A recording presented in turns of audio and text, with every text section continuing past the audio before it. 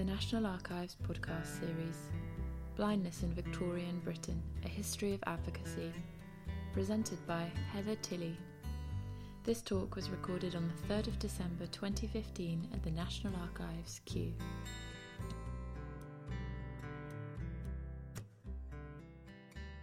So just a little bit about myself. I'm a research fellow at Birkbeck, University of London, and I work in a literature department there. My research specialism is 19th century literature, culture and disability studies, and for some time I've been working largely on the history of visual impairment, which my talk today relates to. I'm publishing a book on that, which will hopefully be coming out within the next year. And I've also curated some exhibitions as well relating to this history. And I think that's what sparked Vicky's interest in the topic and why I've been invited to come and speak here today. Okay, so I want to begin my talk with this image of a blind penny tract seller etched by the antiquarian and draftsman John Thomas Smith in 1815. Now, as I was preparing my talk, I realised I could probably actually spend 40 minutes talking about Smith's wider project alone, from which this etching is taken. It's a striking documentary record of disability and poverty in post-Napoleonic War London. It's two books comprising about 50 portraits and biographies of disabled beggars and itinerant salesmen. These figures were largely troubling to Smith and other middle-class observers, as they blurred the lines of legitimate charitable giving, and indeed the question of who the deserving disabled might actually be. So in the accompanying text, Smith repeatedly notes his anxiety that they're duping almsgivers, and we might think here how history repeats itself. However, I want to focus in my introductory section on the ways in which Smith's image captures a particularly important anxiety in relation to blind people, and which recurs in some of the other depictions of blind people that Smith published. So here I'm just going to quickly show two other slides of blind beggars by Smith from the same time, and who are also depicted bearing written placards. The one on the right reads, "Pray pity the blind." So moving back to the slide showing the penny tract seller. Smith's portrait evokes a much longer visual culture of the blind beggar, who, since medieval times, had been a subject of interest to artists as a roaming itinerant figure. Such individuals were frequently depicted wearing tattered clothing and bearing a visible marker of blindness in the form of a cane or a guide dog.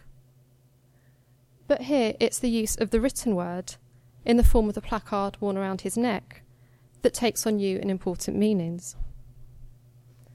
So the placard, in a way, indicates how wealth potential is associated newly with literacy, in a way that raises particular problems for this blind man. His income derives from the sale of printed tracts, but yet he can't either read the tracts or indeed the advert that he wears. So rather like the famous blind beggar in William Wordsworth's poem The Prelude, which was drafted in the early 1800s, and who also bears a label which seemed of the utmost we can know, this man's story, and indeed his status as a subject of an engraving in a visual medium, is something that he problematically, as a blind person, has no direct access to. So the worry that's inscribed here in Smith's portrait about this man's status and his relationship to literacy is the starting point for my talk. In the time that I have available, I want to introduce you to some of the important developments towards literacy that were made in the Victorian era through the development of raised print formats. So embossed literature had been introduced in Britain in 1827, but it had been marked by widespread competition and controversy. Whilst Braille, the raised print script mostly in use by blind and visually impaired people today, had been invented in Paris in the 1830s and was in use there from the 1850s, it wasn't actually until the 1870s that it began to be promoted more extensively in Britain. And the issue of literacy was framed by many 19th century commentators, both sighted and visually impaired, as one of the central issues concerning the moral and economic well-being of blind people in the period, and I hope that will become clear as my talk progresses.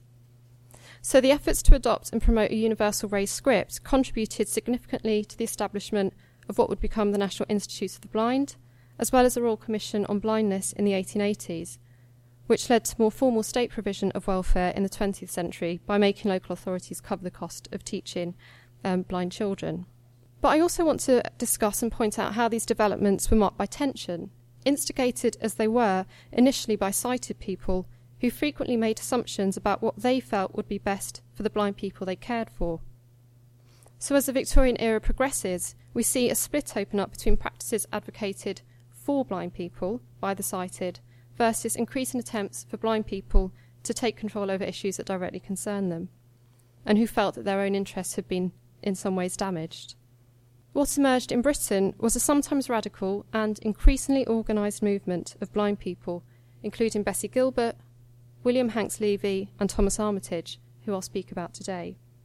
So we may think of advocacy, and a particularly kind of important issue when we think about UK Disability History Month. We might think of advocacy, or perhaps more properly self-advocacy, the act of speaking for oneself, as being a 20th century phenomenon in relation to disability issues. But I hope that my talk will actually highlight that it has some really compelling antecedents at a much earlier point in history. So before the development of embossed literature, people who were born blind or who had acquired sight loss had used a variety of means to engage with the written word and to record their own thoughts and ideas. And this was mainly through the use of assistants who would act as scribes or read text aloud to them, but also some more direct methods, such as finger and string alphabets and the use of raised wooden letters. Towards the end of the 18th century, a Frenchman called Valentin Hauy was, like Smith, concerned that blind people might be reliant on forms of begging. However, Hauey's response was rather more proactive. Identifying the limitations that a lack of literacy imposed on this group, given its increasing cultural importance, he developed a method for printing raised letters on paper. And in this, and his interest in this issue, he was certainly influenced by a more widespread interest in sensory perception that was also flourishing in philosophy and psychology as well. So we have got these other contextual factors kind of shaping these experiments. Hauy began to teach some poor blind children how to read using their fingers, and he founded the Institute for Blind Youth in Paris in 1785, kind of recognised as one of the first proper schools, focus schools for blind people in Europe.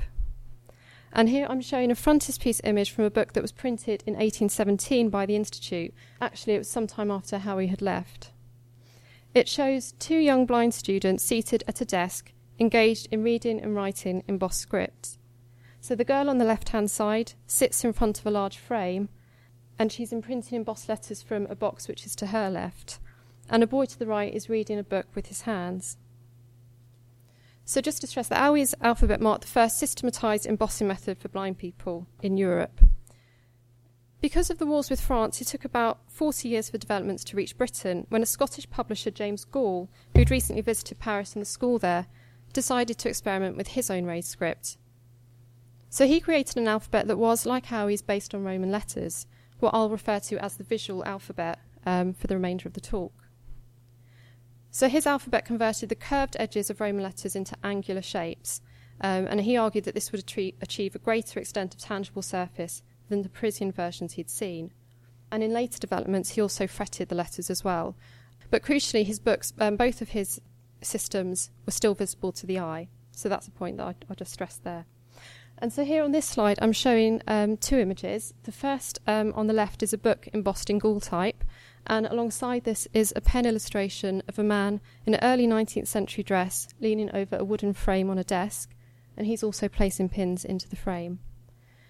This device is a typograph, and it was something that Gall had invented for people to emboss their own text with. So if embossing experiments in France had kind of sprung from a concern to equip blind people with skills to gain them more employment, in Britain experiments were equally driven by religious beliefs and the desire that blind people should be able to read the word of God directly.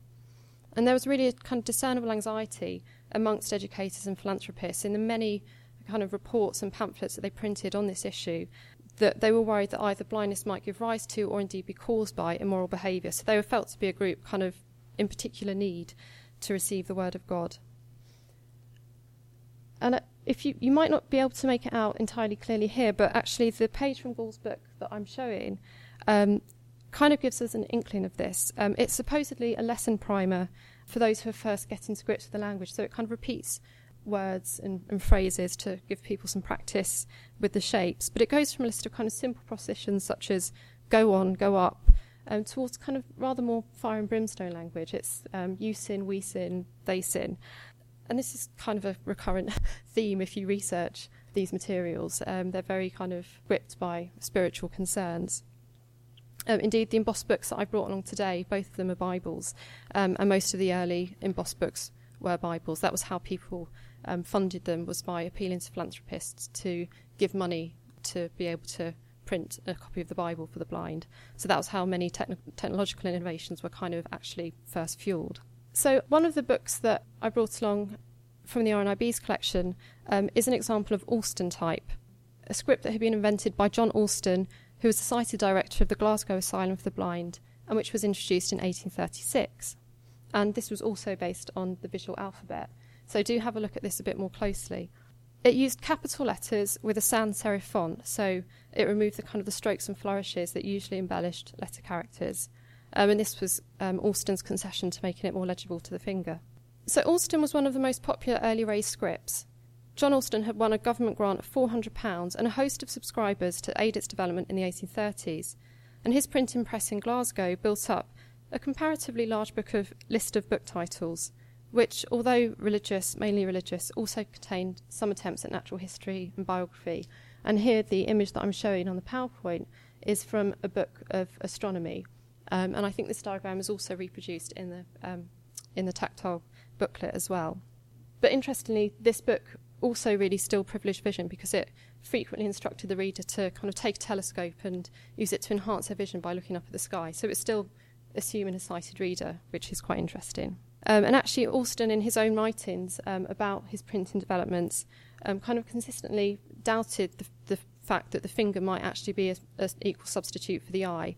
So there's this kind of inherent denigration, in a way, of blind people's capacity to actually learn reading as effectively as sighted people. So the alphabets of Owie, Gall and Alston were all based on the seeing alphabet. They all of these systems printed full word strings without contractions and repeated similar shaped strokes with only certain concessions made to the finger, so removing the serifs in Alston's and making round shapes more angular in Gall. This made the letter characters blurry to the finger, and it also required more concentration for people, because they had to kind of follow each placement of each character and try to remember the sequence to then be able to establish the correct word. And these complaints were actually levelled against these systems kind of at the time. Inventors and supporters of these systems, such as John Alston and the educationalist Charles Baker, argued that it would be a great boon to blind people to use a system that was assimilated to the alphabet of the seeing, because there would be more sighted teachers to guide them. And such a script would also perhaps be good for those who'd lost their sight but retained memory of the visual alphabet. And also perhaps it would give people some awareness of the common alphabet. So these were the arguments they put forward in favour of it. I'll talk a little bit more about some of the more prejudicial reasons why early educators were reluctant to lose visual legibility. But I just want to kind of say that even these seemingly well-meaning arguments mistakenly turned on an equivalency between sight and touch. So they assumed that touch could be made to somehow mimic the processes of sight without actually considering what the sensory differences were between the two. So even though they may have been seemingly progressive intentions underpinning these technologies, they were drastically compromised and reduced by an inability to actually imagine the needs and wants of the people they were supposed to serve. Yet actually, quite early on, alternatives had been put forward to using the visual alphabet. So just 5 years after Gall printed the first embossed books in Edinburgh, a competition was held in the same city by the Royal Society of the Arts to find the best embossed system.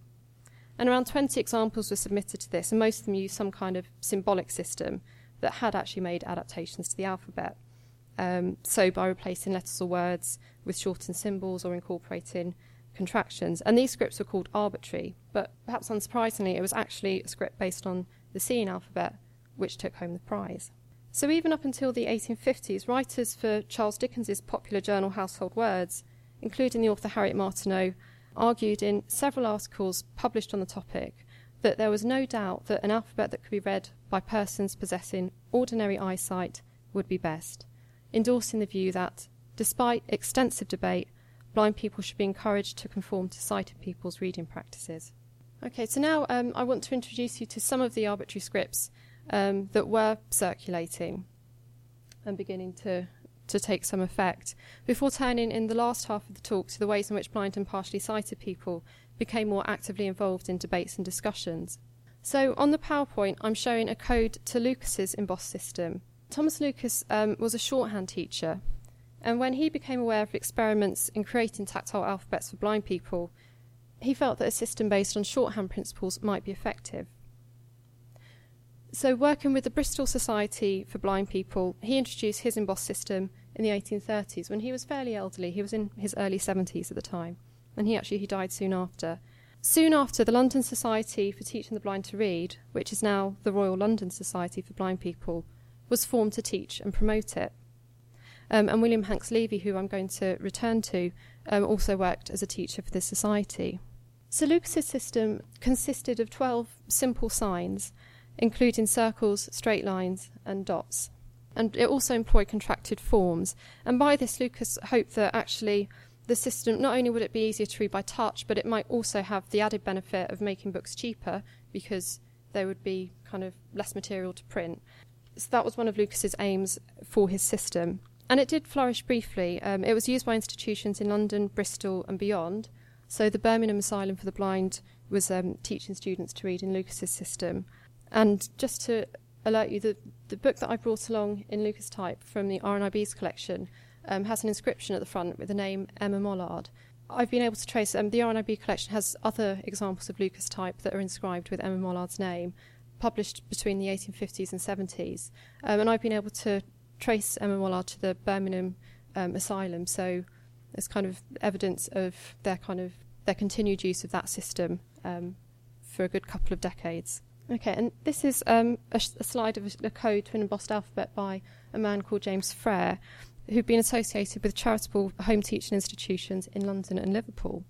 His writing system was maybe a little bit more wacky. It was based on phonetic principles, and he called it a scientific representation of speech. So the alphabet consisted of a character for each of the simple sounds that he'd identified. And we've got the code to the system here. It was slightly complicated because students would have to, there were kind of memory techniques that they would have to use to associate with each sound, but they were visual, so they would have to kind of imagine like a V veers upwards and then kind of translate it back to the touch. So it was used by some institutions, but it was kind of felt to be a little bit too complex to ever kind of really take hold. So before we move on to look at some of the blind campaigners, I'm just going to pause and show you an image that I think kind of demonstrates the ways in which blind people's literacy really caught and captured a wider kind of public imagination, and perhaps to kind of tease out some of the stereotypes or kind of prejudices that might have been kind of inherent in that interest and scrutiny. So this print was engraved after a painting by George Smith, which had been exhibited at the Royal Academy in 1865. And it was published by the Art Union of London as a gift to their subscribers in 1871. And it kind of had quite a global reach in that respect. Copies were sent all over the world, and there are reviews of it from kind of Canada and Australia. And it was rather different to the normal kind of history scenes that the Art Union used to select. So it bears an inscription from Leviticus, from the Bible: light and darkness, to give light to them that sit in darkness and in the shadow of death. And it depicts a kind of a cosy domestic scene. So a family are gathered within a simple rural cottage, and most prominently on the right-hand side is seated a beautiful young blind girl, and a group of adults and children are gathered round her, kind of in varying states of listening or distraction. And she's reading aloud from an embossed book, so we can safely assume that it's a Bible. It's resting upon her knees, and her hands are kind of poised in movement across the surface of the text. Two men, if we can make out on the left of the image, seem intent on leaving through an open door to something a little bit more fun that's going on outside. And just to say, more dramatically in a way than the actual painting, the print kind of emphasises this binary between good and bad and light and dark. So even though the girl is seated furthest away from the window, she's actually kind of radiating light. There's an absence of hatching on her figure, so she seems to actually be kind of the light source for the room. In a way, it kind of seems to be a standard Victorian morality tale of, the kind of the word versus temptations of the world. But I think in its dramatisation of embossed reading, it also suggests to us the ideological work that public reading by the virtuous and moral blind might do. And perhaps it kind of confirms a sighted audience's satisfaction in this practice as well. Okay, so I'm going to shift gear slightly now by drawing your attention to the invention of an alphabet by a man called George Hughes. And this marks an important turning point in our discussion today, as Hughes was himself blind and he used his own perceptual experience to inform his design principles. So Hughes had been a member of the establishment of the blind in London, and he was critical of sighted people's refusal to accept that visually impaired students might be able to learn arbitrary scripts. So he argued in 1848 that if sighted people did not comprehend an arbitrary alphabet at a glance, they flatly condemn it at once. And the photograph that I've displayed here shows the frontispiece and the alphabetic code to his dotted puntiuncular system, which has quite a long title. I won't read all of it out. And this was also based on principles of shorthand, so it used contracted forms. What we might notice from looking at this, and also from handling it is that in a way there's a resemblance to Braille. He uses dotted symbols, and they're also arranged in a cellular unit as well. And Braille had been invented around this time, but it's unlikely that it was probably an accidental kind of resemblance. But as Braille was criticised for its radical difference to the sighted alphabet at this time in France, so too was Hughes criticised by other educators and inventors, and the system fell into obscurity. But I find Hughes' own commentary on printing for blind people compelling, because he articulates the debates clearly in terms of a power dynamic, by recognising that sighted educators may have suppressed development of arbitrary scripts because of, and I quote, a selfish feeling of not wishing the blind to have the power of writing in characters unknown to themselves. Hughes was not a lone voice. Rather, he was connected to a group of blind and partially sighted people who were becoming increasingly vocal about their frustration at the systems and tools in place for blind people, and who were deeply critical of some of the seemingly progressive advancements that were being made in their name. In their network nature and their attempts to organise new social models and their use of media outlets to argue their points, we can identify in these groups an early manifestation of a disability rights movement. And so this section of my talk now is going to introduce you to some of the leading figures who kind of were in this group, and I'm going to focus in particular on their campaigning around the issue of literacy, although just to say their agendas did stretch beyond this to pressing concerns about training, professions and employabilities available to blind people as well. So a significant contributor to the cause of blind people's welfare in the Victorian era, and actually a rare woman in this history, was Elizabeth, known at the time as Bessie Gilbert.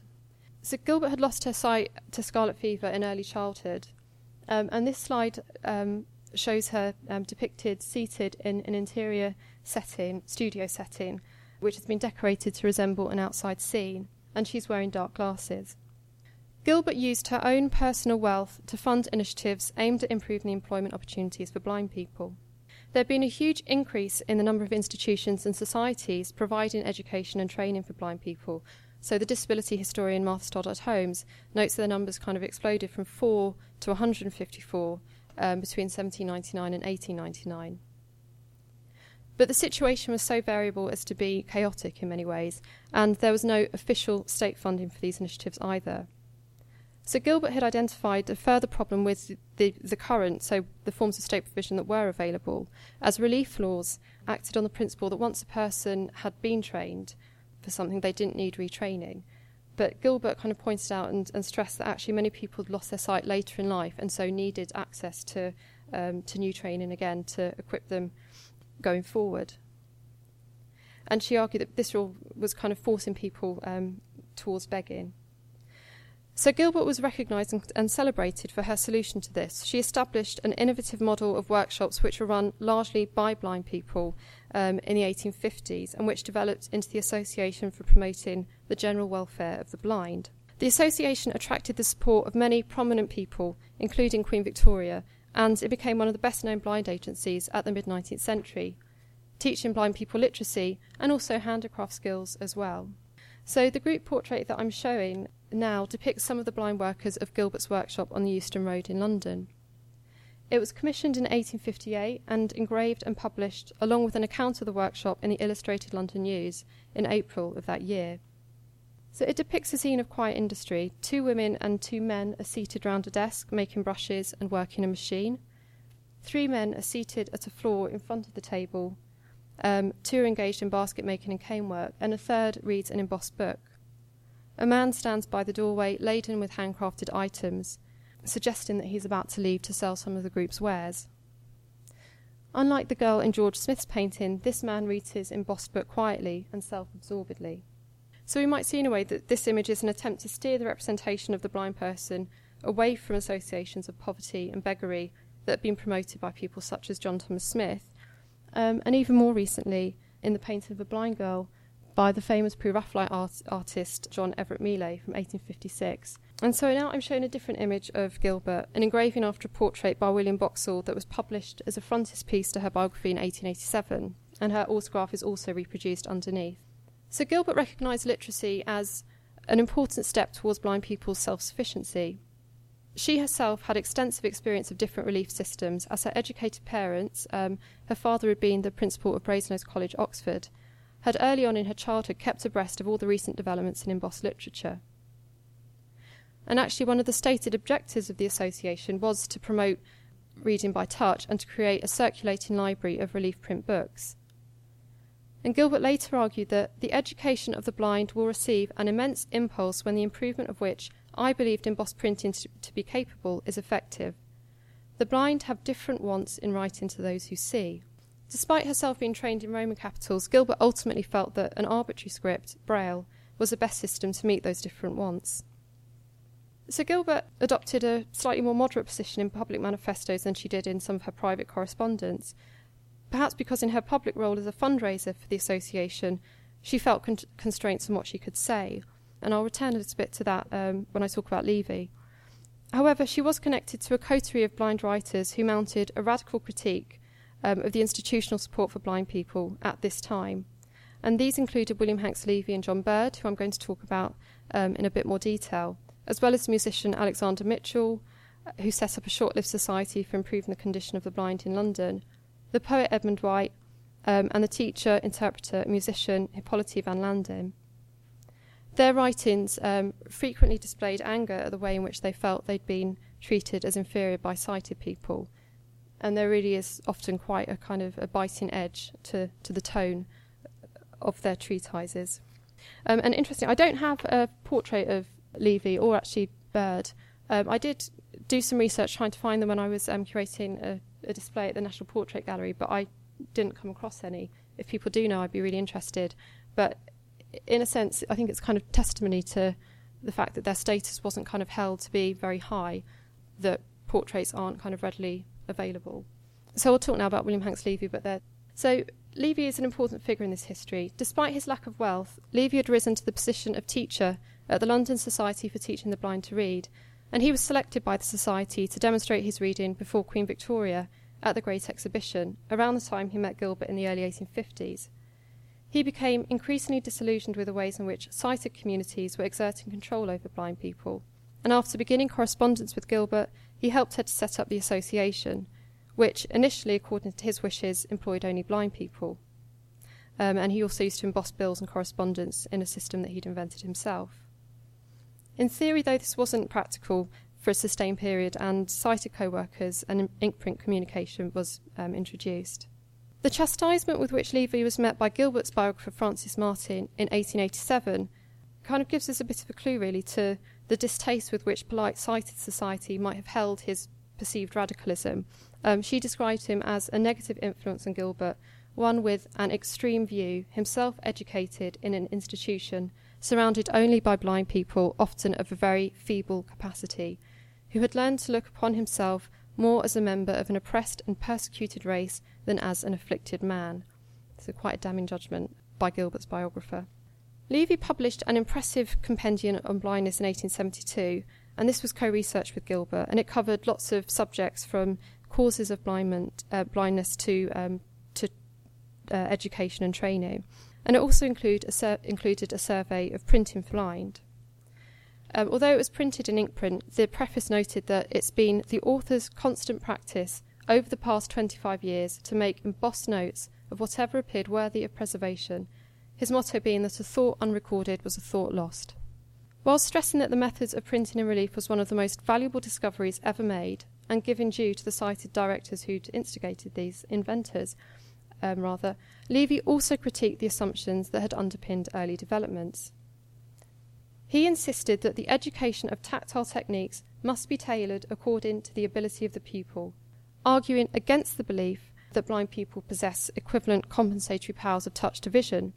He insisted that there were 3 levels of touch in the blind pupils he taught: the keen touch, the medium touch, and the dull or obtuse touch. Now, for Levy, this naturally raised the question, well, could there be a system that could actually provide for all 3 degrees? And whilst a select few people with a keen touch might be able to discern raised Roman letters, as Levy noted, he also argued that the books of the blind being printed so as to be read by the sighted is not of the slightest importance, for it must be admitted that whatever is intended to be perceived by a given sense should be suited to the peculiar requirements of that sense. And actually the failure to get this right, to associate clarity, for example, with sharp lines, could actually have some quite disturbing consequences, as Levy kind of tells us about his own experience of reading Frere type, which produced a stinging sensation in the point of the finger, which gradually extends itself up the hand until it reaches the wrist. And he also gives a report of how children who were learning to read Boston line type, which was the leading American system and also based on the Roman alphabet, had been known to read until their fingers bled. So kind of rather grisly outcome of some of these arguments. Okay, so I want to say a little bit about another man who really interests me, a man called John Bird, who'd acted as Gilbert's tutor and who was an active campaigner for better rights and treatment of blind people. He kind of passionately called for an end to segregated schooling. And Bird, like Levy, had been deeply critical about some of the early embossed writing systems, saying that they were utterly inappropriate and impractical for most blind people to easily learn and use. So he wrote scathingly, "The more intelligent blind who have to struggle for mental health and to avert social degradation soon discover how little can possibly be gained during the rest of their lives from relief type, and therefore give it up, and lay it aside altogether, regarding it only as one of the inventions to be kept alive in its present state, as the germ of a brighter future which they will not live to see." His frustration at the antagonism of the sighted partisans of different types led him to reject the prospect of tactile literature altogether, and advocate instead for the ear instead of the finger as an instrument of reading. And crucially, like Levy, he also advocated for greater self-determination by blind people over matters of education and literacy, arguing that, as the sighted have all their own way in society, on the platform and in their printed reports, it's very seldom that the voice of the independent blind is ever heard. And whilst Bird was criticised, like Levy in his own day, for failing to play the role of a grateful blind person, this seemingly radical view became, as we'll learn, a bit more of the norm in the last part of the century. So just to say that George Hughes, William Hanks Levy and John Bird, in a way, they all articulated something approaching the social model of disability that theorists have outlined more recently in the 20th century. That is, their disability and disadvantages as blind people, they felt, were produced not actually by their visual impairment, but actually by the prejudiced attitudes of society. And that's kind of a key point, really, I think, in these debates. And it was the issue of finger reading that really kind of cohered and dramatised some of these prejudices. So critiques about the state of blind education were mounting by the 1860s. And there was clear recognition of the need for a universal script to improve teaching methods. So by the time of the Royal Commission in the 1880s, it was estimated, it's really difficult to know actually how many blind people were actually reading, but it's been estimated about 1 in 2 had kind of experience or some kind of practical ability to use a relief system. And the failure to have a universal script was keeping printing costs really high, it was preventing the ability to build up better libraries, and it was also kind of impeding teaching methods. So in 1862, around the same time an international conference was held on blindness in France, John Bird called for a gathering together of educated blind people to research the issues a bit more thoroughly. And in the late 1860s, such a group was formed, with the guiding motto that the relative merits of the various methods of education through the sense of touch should be decided by those and only by those who have to rely upon this sense. So this committee, the British and Foreign Society for Improving the Embossed Literature of the Blind, which was later the British and Foreign Blind Association, the BFBA, was one of the first officially organised movements for blind people in Britain. And they announced their activities in an article published in Dickens's later journal All the Year Round in 1870.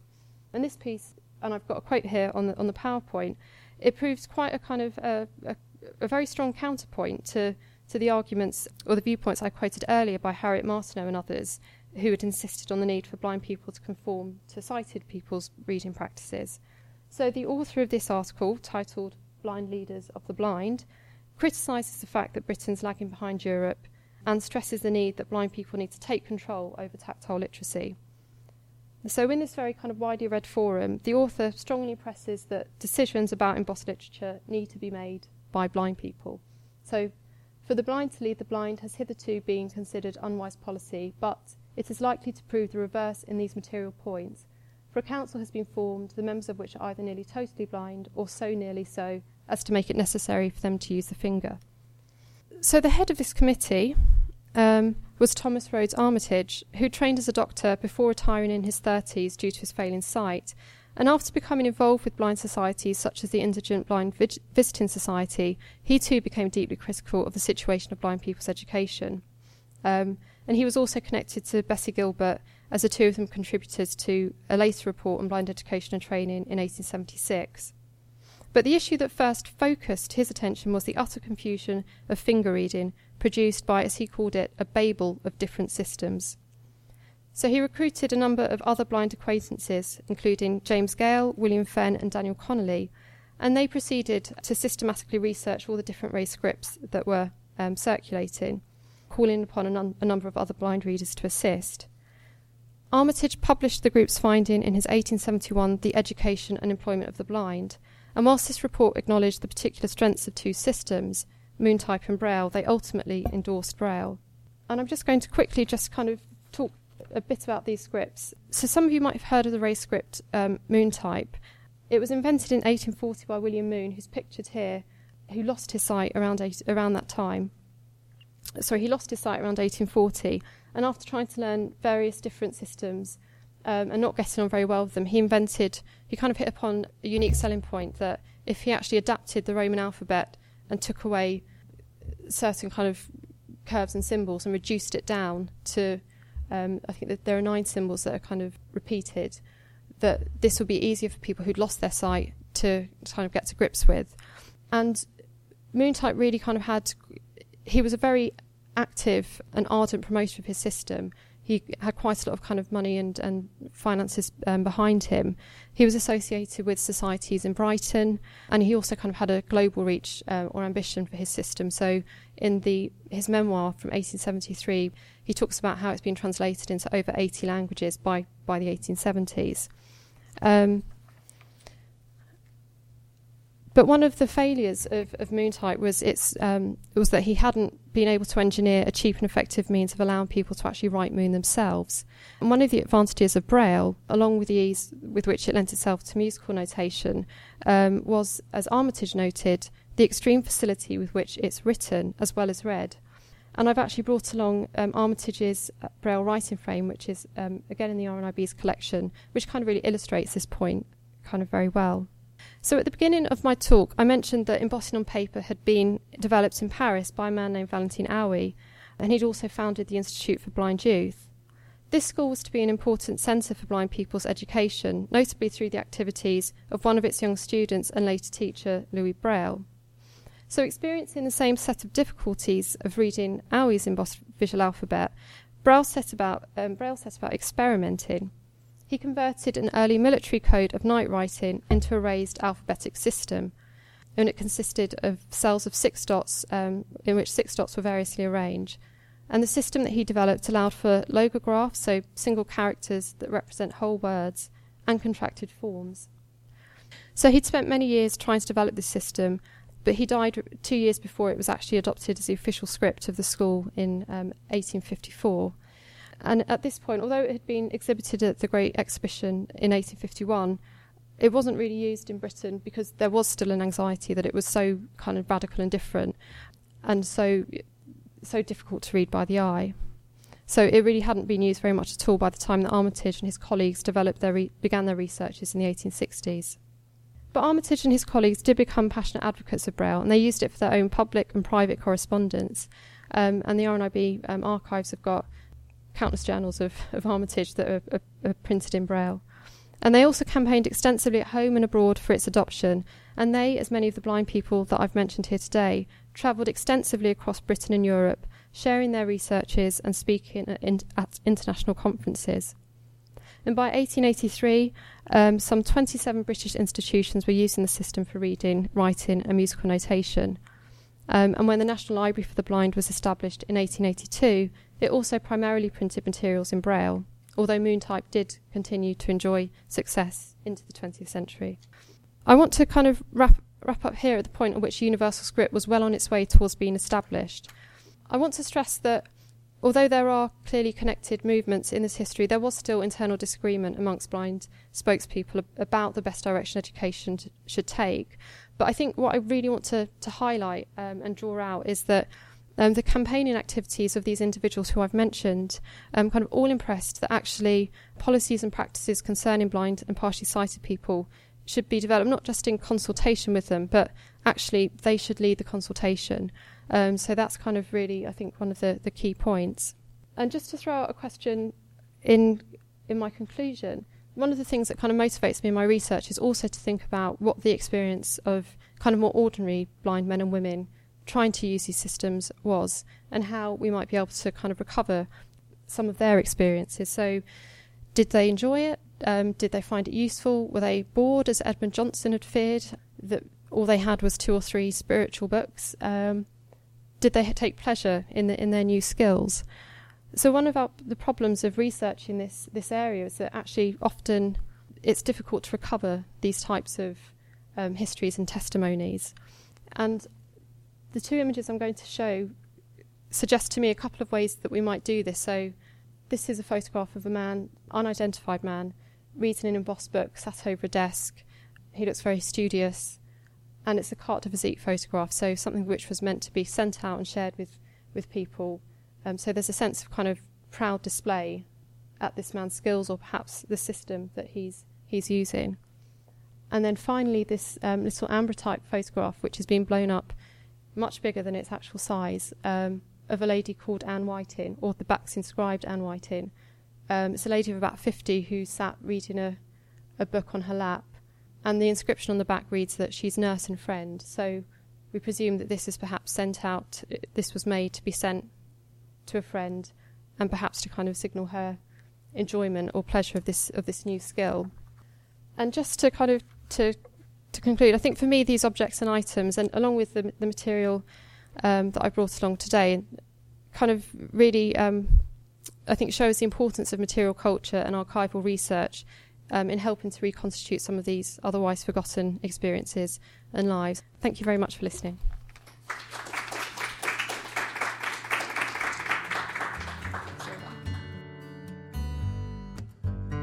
This podcast is copyright the National Archives, all rights reserved. It is available for reuse under the terms of the Open Government Licence.